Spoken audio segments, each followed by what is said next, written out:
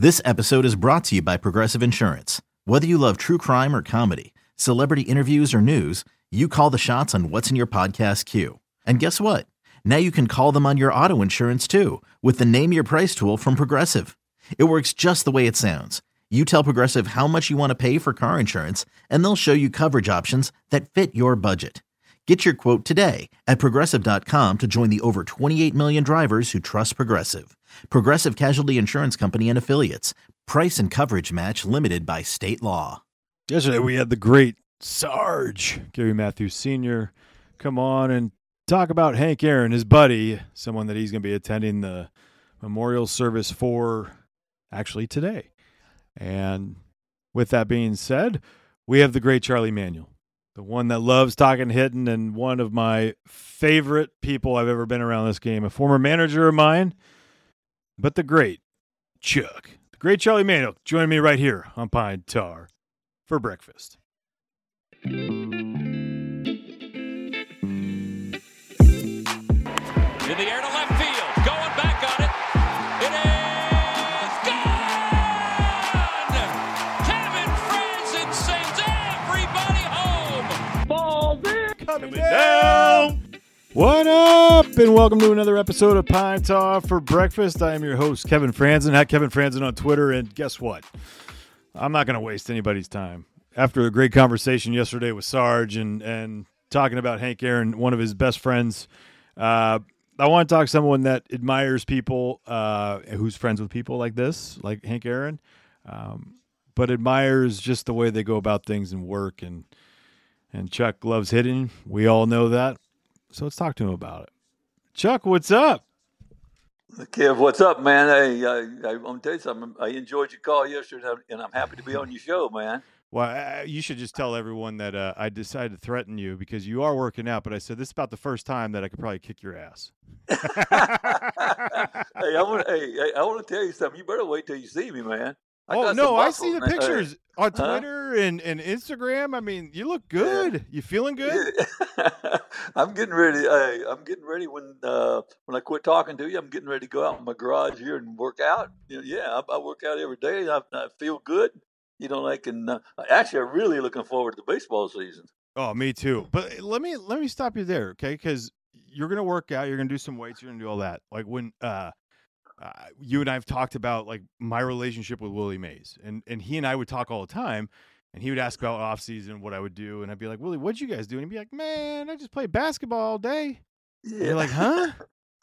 Like right. The greatest baseball player to ever live just played basketball every day, and it's like, so is that what did you do in the off seasons?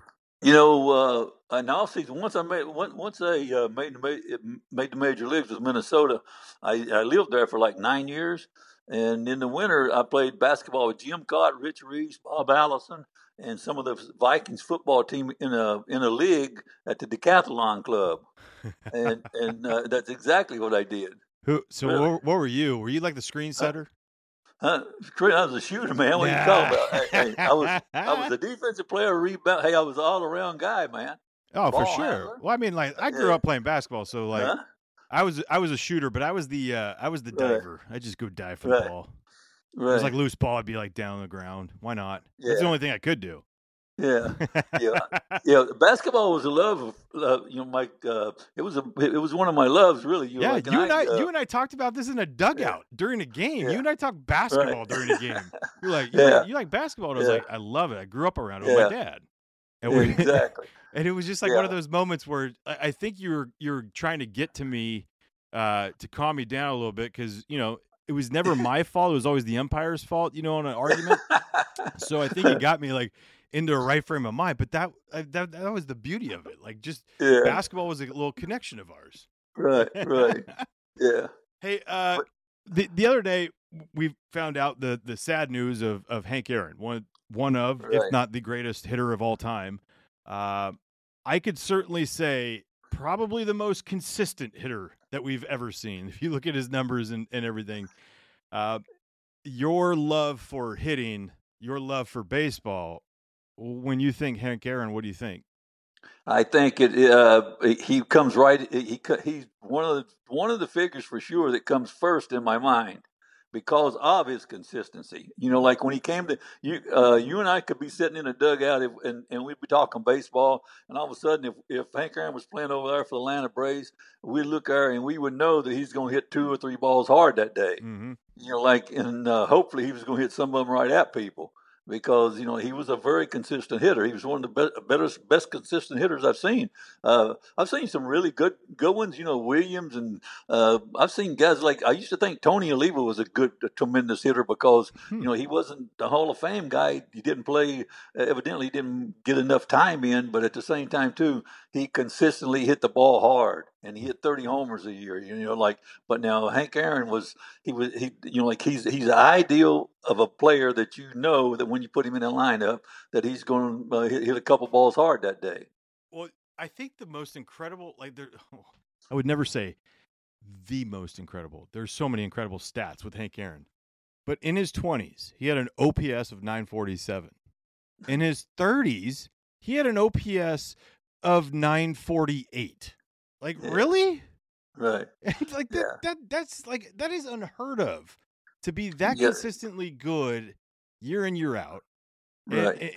And only win. How about this? Only win one MVP. Right. Exactly. But back in those days when he played, if you look, they had Willie Mays, they had Frank Robinson, mm-hmm. They had like Mickey Mantle played in the other league. I mean, they had all kind of Ted Williams was still playing at that time, probably right when he first come up for a while. I mean, they had some big time players. Clemente, I can keep naming them, but at the same time too, he was always there with them. He was somewhere around the top every year. If you go back and look, you didn't have to look far for his name. In '56, he finished third to Don Newcomb, and I'm like, oh come on, a pitcher, and then he went 27-7, right. and he also had 2 homers, 16 RBIs. You're like, okay, that makes kind of sense. I get it, but it's like Hank Aaron's numbers that year. He was 200 hits, right, 26 homers, 92 RBIs. He hit 328. You're like, good God, how do you not win that? Yeah. I think actually when the interview I saw with Costa on MLB 2 days ago, I think when I think about that, he kind of sums it up. Back then Milwaukee was not, it was not they only had one sports writer. Yeah. I mean, he didn't get a lot of recognition. Eddie Matthews was a big time player. He didn't get a whole lot of recognition. Back then you kind of got overlooked if you didn't play in New York and things like that, and Boston, one of the bigger cities. Yeah. And I think that was one of the things that that actually hurt Hank. But at the same time, too, when you go look at it, go watch the game and everything like that, he definitely was a standout player. Really, as we talk, when I explain it to you, he could do a little bit of everything, and he could really hit. Oh man, and the swing, you could see it. It's just like that path that he had. Whatever it was, the bat stayed in the zone so long, and you're going, my God, that's beautiful. Hey, Kev, if you notice, if you think about it, Hank Aaron's approach is definitely what I teach. Mm-hmm. I mean, you're not going to find Hank Aaron uppercutting too many balls. Nope. And one of the biggest things that you and I talk about it almost every time I see you is people forget the ball below your hands is a lift. Mm-hmm. The ball above your hands is an uppercut. Yep. And if you start in the back in your approach, and your bat lags and goes down toward the back of the ground or something like that, then that's an uppercut swing, and that's a long path to the ball, and a lot of times you're gonna get beat, especially by velocity. Yeah.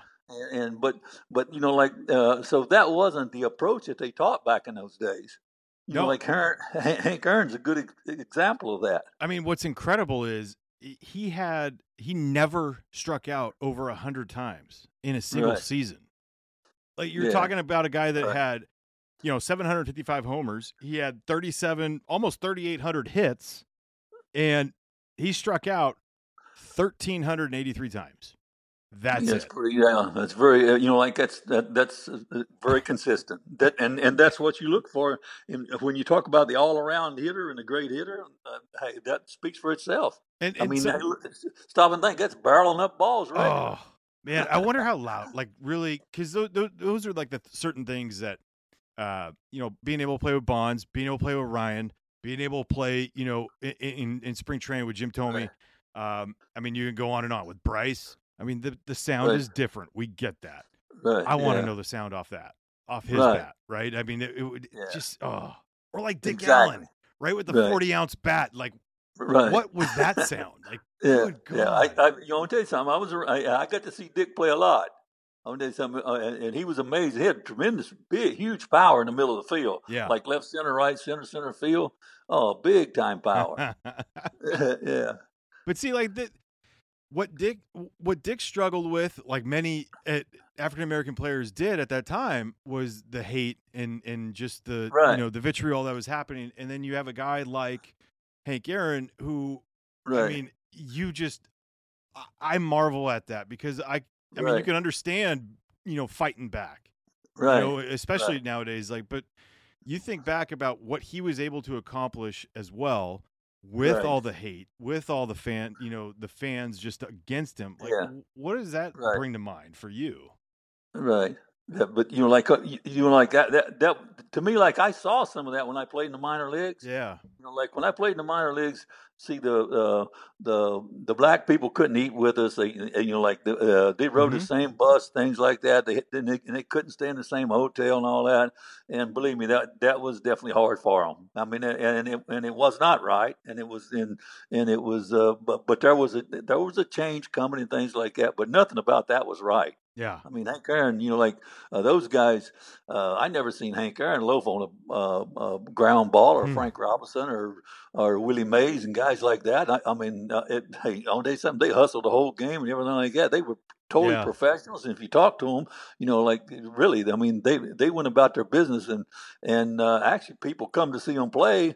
Even probably some of the people that might not like them or say things about them or something, but at the same time they love to come and see them play. Yeah, for sure. I mean, and they were drawing cards, but at the same time too, he handled it. He handled the thing, all the problems, the things. He really was a professional in handling them, and that right there tells you a whole lot about the man. Yeah, no. I tweeted out the other day because every story I've ever heard about Hank Aaron is, and you see all this stuff obviously as the baseball player, but when you know more about the human being and how great of a human being he was, a teammate, almost more than he was a player, you did things right. You were doing, Right. you did life right, and that's Right. like the most incredible part. And I feel like as a person, as a family member, you got to be like, yeah, that's my legacy, Hank Aaron. That's my legacy Right. because he was incredible. Yeah, exactly. I'll tell you something. He was when you talk. I mean, I can't. Like I said, like he goes up. He's if he's not right there dead at the top, like he's definitely close around. Really. So I mean, like he was that good. I mean, he was that great of a player. Well, how about so then we go into like more of his years, right? In '59, I still don't understand how Ernie Banks wins it. I do. I mean. Yeah. He had 223 hits. He had 40 more hits than Ernie Banks. Yeah. And he hit 355 with a 1037 OPS. And he finishes third again. And you're like, come on. Like, this guy was so great. Like, it, and there's so many things about, like, now with Mike Trout, right? I think because he's consistently great. Right. And you kind of lose that, well, whatever. Yeah. He's putting up historic numbers. Like, right, exactly. And I equate Mike Trout to Willie Mays just because he does a lot of things great everywhere, right? Right. Who's today's version of Hank Aaron? I would give me time to think. I mean, who would you say? Really? I mean I usually have an idea like of what I think certain guys would be. Hank Aaron's one of those guys I don't have. Right. I don't have in my back pocket going, it's this guy, because there are so many guys that drop off. Right. He never really dropped off. Right. In his Exactly. career. And so I'm Right. like, I don't think there's anyone that you could like him to, Exactly. which Yeah. makes him even more special. Yeah.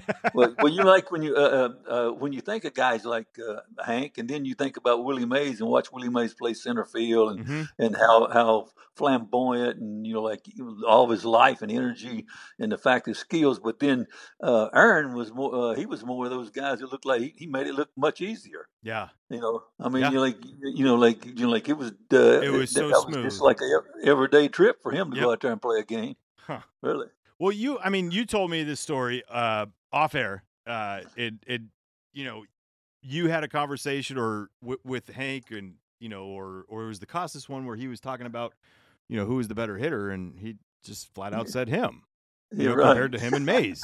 And you're like, what? And then you think about it, you're like, he probably was. And yeah. Hank Aaron was not Yeah. a boastful guy. You've Right. mentioned that. Like, what Yeah. when you think of a hitter and why the success of Hank Aaron was Hank Aaron, I mean, what was it about him? I think if you notice, Hank Aaron, he also makes statements like, "Well, I don't hit long home runs," and things like I just that. hit a lot of them. Yeah, but actually, like he stayed within himself every day, and I think at times, like he looked for good balls to hit, and he had great eye-hand coordination, and even sometimes it looks like when he gets on his front side, his bat's always up, and he's always got his bat above the baseball, and he can still generate bat speed. And he was so consistent in his hitting, and like I think he just went up there and he used the whole field, and he just worked on hitting the ball hard. But of course, there's more to it than that. But at the same time, like he had the skills and the eye-hand coordination and the swing to do it. The swing he has a very polished swing. He comes down. You know what? Williams would say probably if I sit there 30 years ago or 40 years ago and asked Ted Williams, he'd say, "Well, Aaron could use a little bit more arc in the swing." Mm-hmm. And I would tell Ted Williams, well, also his swing would get longer and bigger. Aaron went straight through the baseball with a very compact swing. If you stop and think about it, It's incredible. Really. Yeah. But he also the consistency in his swing, and also that right there has something to do with, like when he said that about Willie Mays about, like I was a better hitter. I mean, it wasn't like that he was cocky or arrogant or nothing like that. It was just so relaxed. It just came out like, I know I'm better than Willie Mays. Well, that's the beauty of it, because some think that's the fight of baseball. That's the competition of baseball. That's what you have to think. That's what young hitters have to think. Hey, you got your way of hitting. Mm-hmm. I'm going to master you're going to master your way of hitting, Kevin. Yeah. Like Charlie Manuel's going to hit the way he hits. You're going to master yours, and you're going to work to do it as good as you possibly can. And Hank Aaron had to be one of those guys because he hit the ball regularly hard.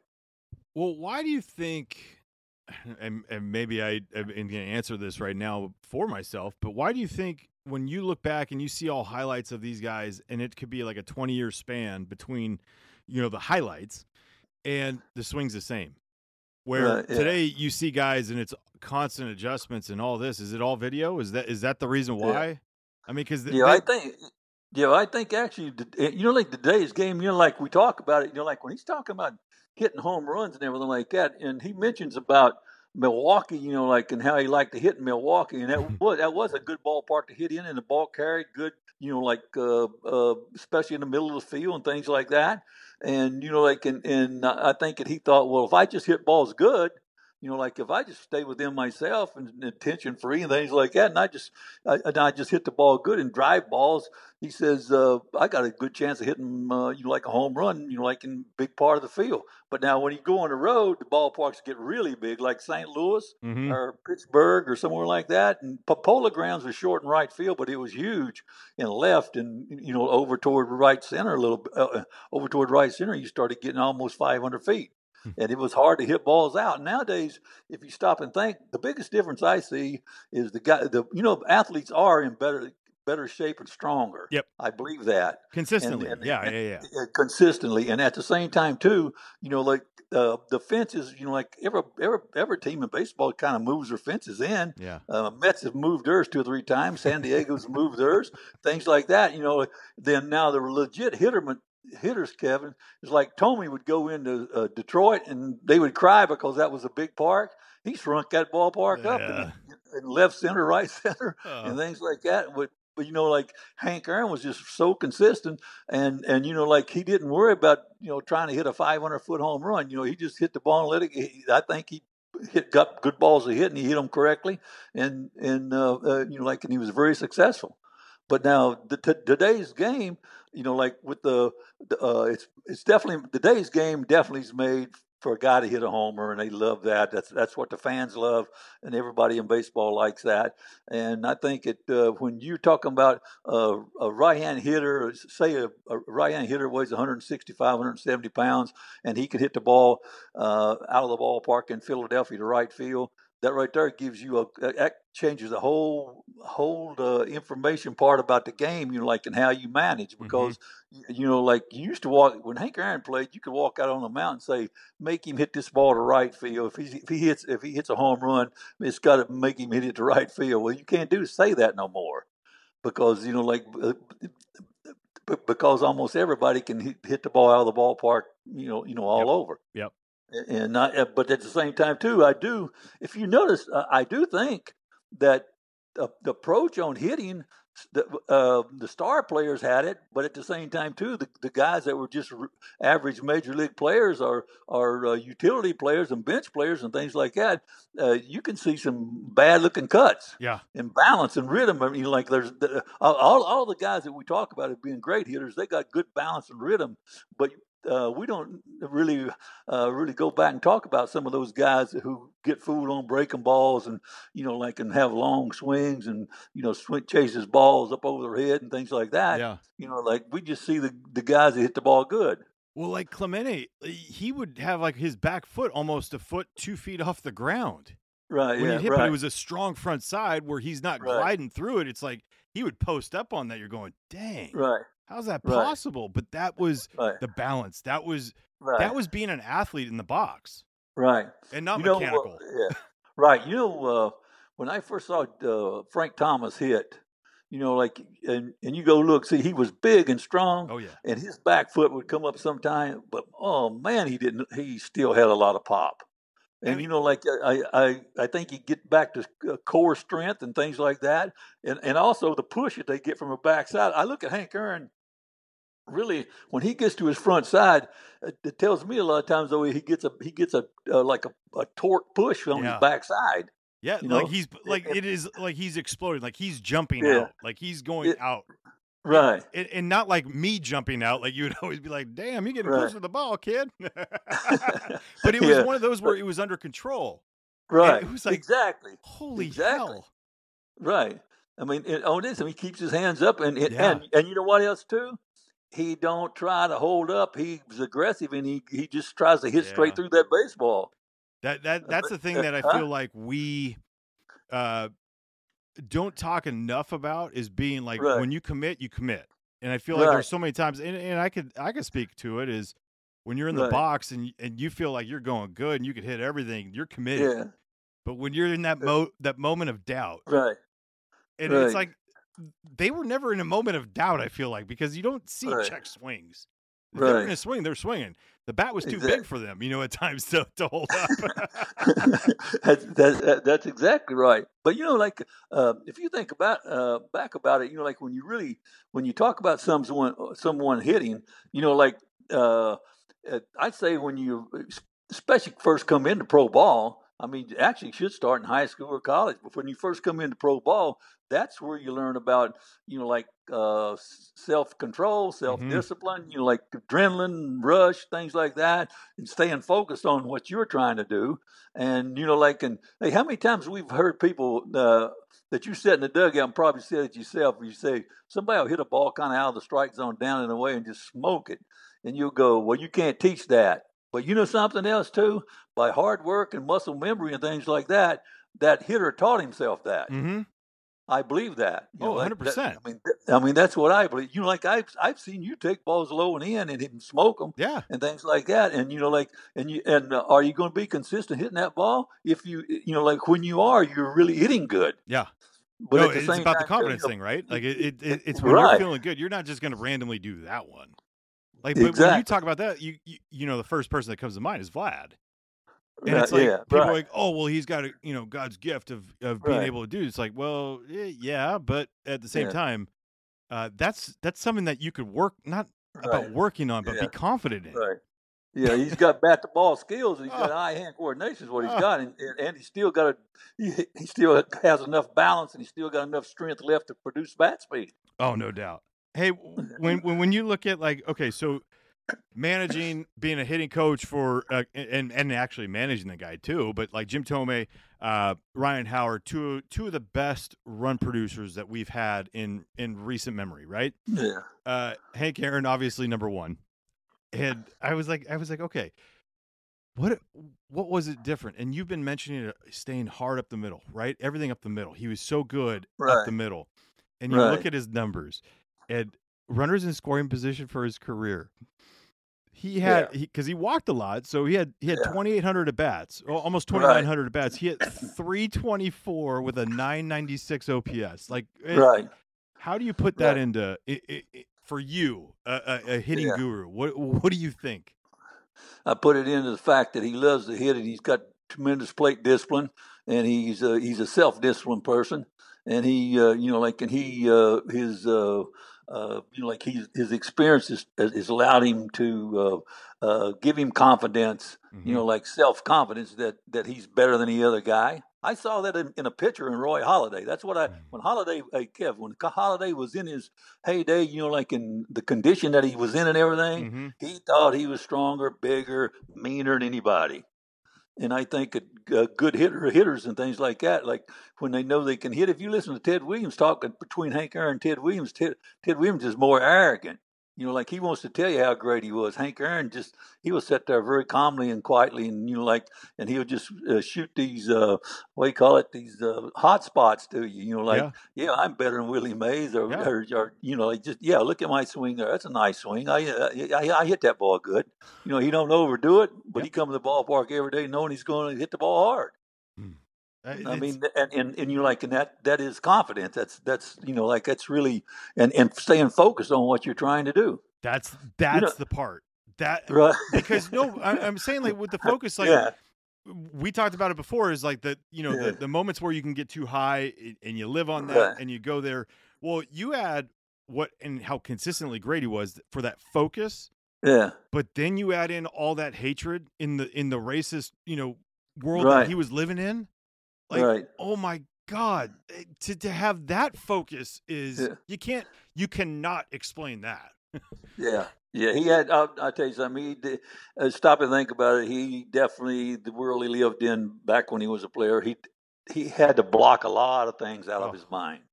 I want to tell you something. He definitely had blinders on. I mean, really, if you stop and think about it, because that was a tough part of racism back in those days and things like that, and I would say someone like Hank Aaron is a big help overcoming that. Yeah, for sure. I mean, just who he was and how he carried himself. Very similar to the Jackie Robinson, right? Like where Branch Rickey chose someone that wasn't going to be right. Against everything and try to fight everything, but hold face and everything. And it's amazing to think that like two of those human beings accomplished what they did with everything that was going on. And look, I bet you they took a lot more brunt of the hatred and everything because they weren't reacting to it. Right. Exactly. Probably did. Yeah. I'm sure they did. How about with Hank Aaron, runners in scoring position, 2 outs? I was like, okay, what was he like then? And it's kind of absurd. He hit 306 with a 975 OPS, and I'm like, Charlie, I'm like, oh my God, what would that be like to 2 outs and you want to get it done? You know you're a big part of that right there, and it was just in his blood. Like, it was just like, man, Right. whatever. It's like you see those numbers, and not being obviously around to see it live ever, you just hear stories about it. He was the same, cool, calm, collected. It Right. was like the Right. heartbeat was the same all the time. Right. When you look at a guy like that, and you look at his career, and you get back and you think of the consistency part. One of the arguments I have today, like, for some reason, Kev, like, people, the ordinary person, he kind of thinks, well, Charlie would be against analytics. I'm not against analytics, not at all. But at the same time, I do think if the what you call the star player, or Mhm. the big star players, if you look at guys like Hank Aaron, Mays, Williams, Mantle, all these guys, stats and their batting average to go with their extra base hits, their ribbies, their runs scored, and all that. And nowadays we talk about on base percentage. Yeah. Well, look, they're getting 100 to 130 walks, and they're also hitting 330 or 340 and things like that. Even on good years, they hit 350. Yeah. But at the same time, too, that's the consistency part. And to me, the high batting average makes you the complete hitter, because you are disciplined, and plus you have a good eye at the plate, and you got a good strike zone, so you take walks. Yeah. I mean, so therefore, like, when you tell me that batting average don't count no more, I get upset with that. Oh, I do. Huh? because a lot of it is like you're not giving yourself so much of the strikeout stuff is you're not giving yourself a chance. Right. You're not giving your teammates a chance to have Right. someone, blunder a ball out there. Right. Exactly. Right. Exactly. And sometimes, you know what, swinging and poking one the other way can get Right. things going. Right. Exactly. The walk's not going to get you Right. going, but a base Right. hit, like you were talking about, like I feel like I started a bunch of rallies with us in Philadelphia off of like something stupid, like a ball that was Right. off the ground, but it just picked things up a little Right. bit. Or, Yeah, like exactly. Jimmy just, Yeah. just smoking one when it was Right. it was a 3-2 count. Right. You're going, why'd you swing at that? It's like he rifled that ball. Right. Like whether it's a hit or not, doesn't matter. It's like Yeah. you Yeah. gave himself a chance. You gave us a chance. Right. Exactly. Yeah, what was you also, like, that's knowing yourself and playing, like playing the game how it's supposed to be played. Yeah. If you stop and think about it, they used to say that the guys that like to swing 3-0 when there's 5 runs up or 6 runs up, they were individuals, and what you call it, they like they weren't good, you're not supposed to do that, things Yeah. like that. All the I unwritten gotta- rule. I got a kind of I look at that, knowing the person and everything like that, and basically knowing what he achieves when he has to, or something like that. Like, I'll argue with you about things like that. I Mhm. mean, everybody's kind of different, and on this time, you got to play within your skills. Hey, let's say if Kevin, you walk out and play baseball this year, and you lead the National League in hitting. Yep. Say you hit 335, Mhm. and you look up there and you hit 335, and you got an on base percentage of 415 or something. Yeah. And you got you got 75 ribbies and 75 runs scored. Hey, you know what? For the position that you're going to play, and where you're at in your lineup, and what your performance and the times you're on base and things, all that adds up into a star player. Yeah, for sure. I mean, so it does, because somebody can knock in 150 runs, like 140 or something like that. That's really shows you a whole lot. In that, like Ryan Howard at one time for 4 or 5 years, I say this all the time. I know you hear me say it. Mhm. He was best. To me, he was the best hitter in the National League. He was a big technique hitter, like Oh, like hitter. Utley. Like absolute. Yeah, We're not yeah, talking right. power. We're He talking was a just hitter, straight right. hitter. All of it. Right. Exactly. And so therefore, Tommy was a guy that was a mauler, but he had a good strike zone. Yep. He had a knack he took walks, and he had a knack for getting good balls to hit. But you know what? And I know Tommy, and he'll tell you this: don't ask him to step out of his strike zone with a man on second base and try to, just to make sure that he helps his team win the game, because that messes up his swing and everything, and he'll start striking out a lot. Yeah. Yeah, I mean, there's that, but and also, like the people around those guys nowadays, like knowing the player and letting him play to his ability, like is very, to me, that's a top important thing. And the guys like Hank Aaron, see that their manager, I guarantee he didn't have to tell them how to play. Oh no, for sure. I mean, you're looking like in '64 because I mean, he's like so much fun just to go back and look at numbers because the consistency that he had, right? Yeah. And he hit 500 with runners in scoring position, 2 outs, right? And it was like it was like almost 90 at bats that year, and you're going, what? Yeah. Like how is that? Like you can't even imagine. He had 43 RBIs. Well, to me, if I'm a manager in that situation, like there is a calmness. Like you talk about the hitter. Well, what is it? A guy like him? What does a guy like Ryan Howard do for a manager like yourself? Right, exactly. Right. Because then you flip it and you're like, you're game planning against him, right? You're going, oh my God, this the anxiety, and you look on the other side, and the manager over there with that player, with Hank Aaron's going, yeah, that's my guy. Sorry about it. Yeah. See when I used to look at Tommy and Ryan Howard, Albert Bell, Manny Ramirez, all those guys, I never worried about Manny Ramirez hitting for a high average.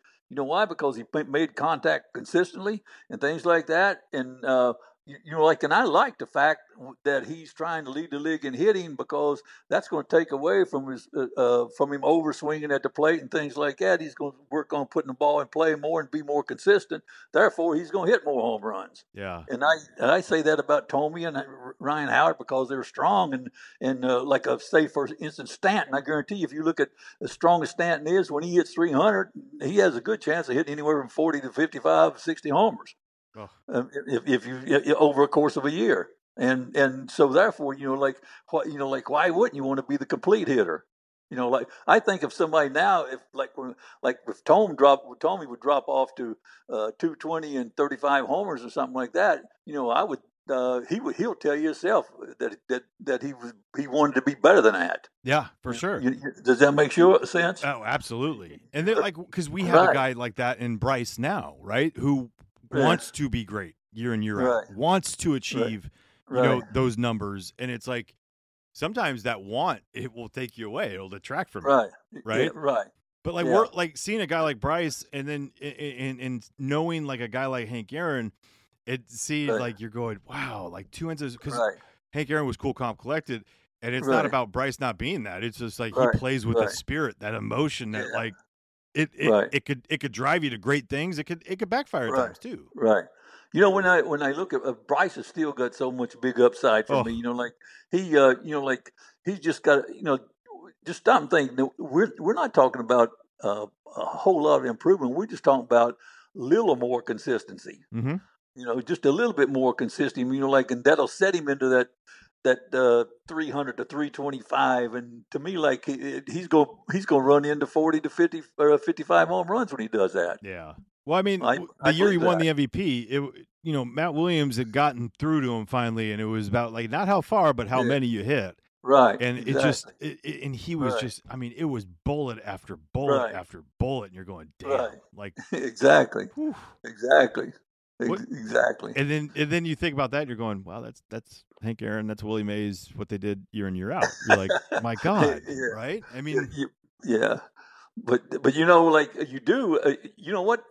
As long like once Hank got out of the game, slowly he made a great statement too about records, and he says all of his whole baseball career he believed that records were meant to be broken. He said he never dreamed of breaking Babe Ruth's record or nothing like that, and I believe that. But at the same time, too, the game still produces the great players and things like that, and the records will be broken.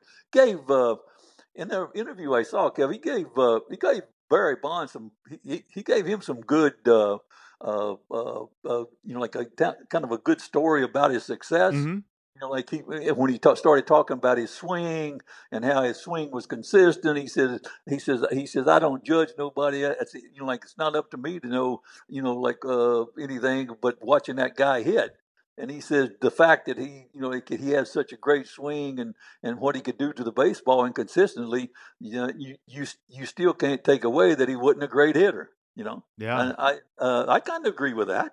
I mean, Really? I saw a couple of years ago, someone put a side by side of Ted Williams and Barry Up together, and like the swings were, Yeah. I'm not going to say identical, but Yeah. they're Right. so like you're going, good God, like okay, Yeah. two of the greatest hitters of all time, literally, Yeah. had Right. the same swing. Yeah. Yeah. One of the greatest things, Barry Bonds. I to this day, when I watch him, like I'm awed with his bottom hand and how quick Yeah. hands he had. Yeah, To the baseball, like he could let the ball actually could get a little deep on him, and he could still, get it out and get his bat, like in a pull position.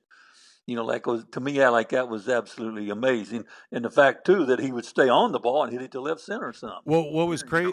What was crazy was like Cutter John was the BP thrower to him for years, right? It was this guy that he had, and he would, now the training of hitters as far as the speed, like put up the machine as high as you can. Well, Cutter would be 30 feet from him throwing as hard as he could, and that was Barry's training. Yeah, right. And you're going, wow, like, and I'm watching this thing going, yeah, that's by me. Yeah. But he was so confident, so quick, and you're going, my God, like it's lightning. Yeah. I mean, and then, Right. I mean, we talked about it, the ball that he hit against you guys, John Lieber, like he hit it and the McDonald's sign almost exploded because it was still on the way up. Right. You know what? You know what Lieber said to me when he came back to the dugout? He said, "You liked that, didn't you, Chuck?" Oh God. Because you say that and it brings up like the Stanton against or Morse against us with like Tyler Cloyd. I think one was with KK, and you're like, God damn, that ball was touched, kid.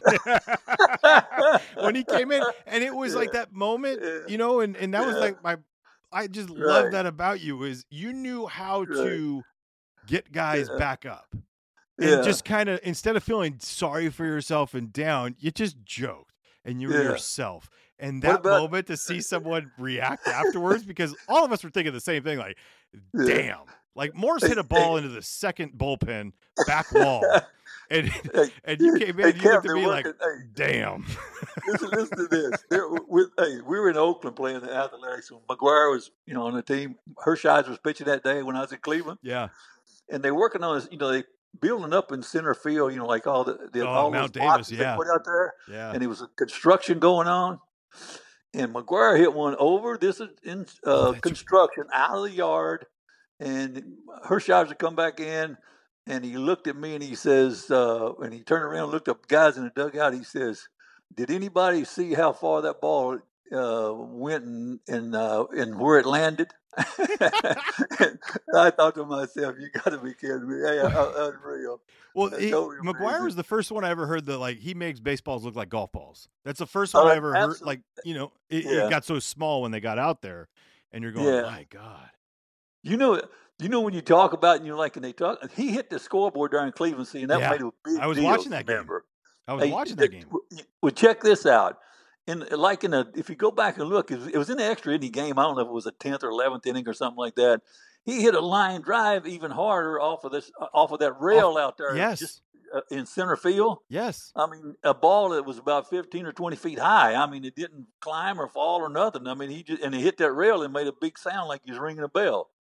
I'm telling you. Well, he was my favorite one growing up to mimic, like when we played Strikeout. Because his whole scene, because he had like the bad eyes, right? So he'd always squint. He would just, touch his elbows, and it was a whole thing that you would do. And then you swing, and you're like, well, that ball did not go like his, Right. Yeah. Right. I mean, because he had a short stroke. That was like the one thing about McGuire. He had a short stroke, and then you're going, man, it kind of changed and morphed into certain things, and his body morphed, and you're going.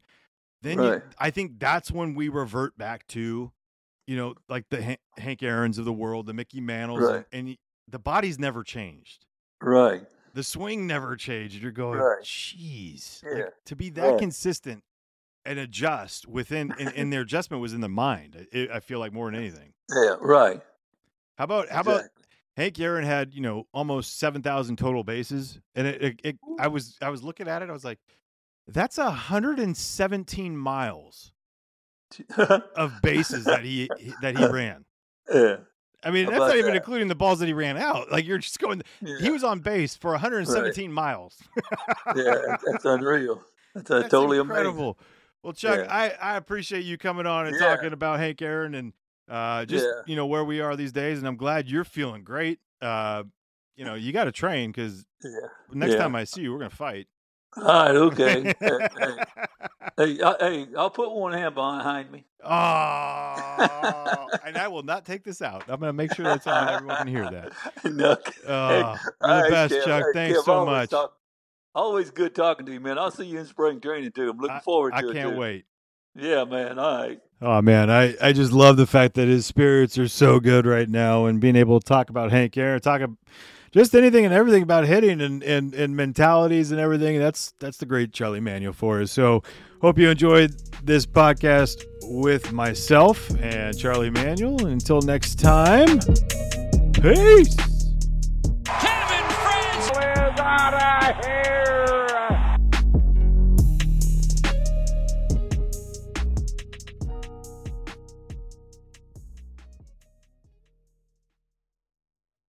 It's blazing hot outside. You get in your car to turn on the AC to get cold air pumping, but it blows hot air out. This issue is commonly caused by low refrigerant due to leaks in the AC system. You want an easy, all-in-one solution that will restore the cold air in no time. AC Pro Recharge Kits make restoring cold air easy for even those with zero DIY experience in less than 10 minutes. Save time and money versus going to a shop by picking up an AC Pro Recharge Kit today. Be a pro with AC Pro.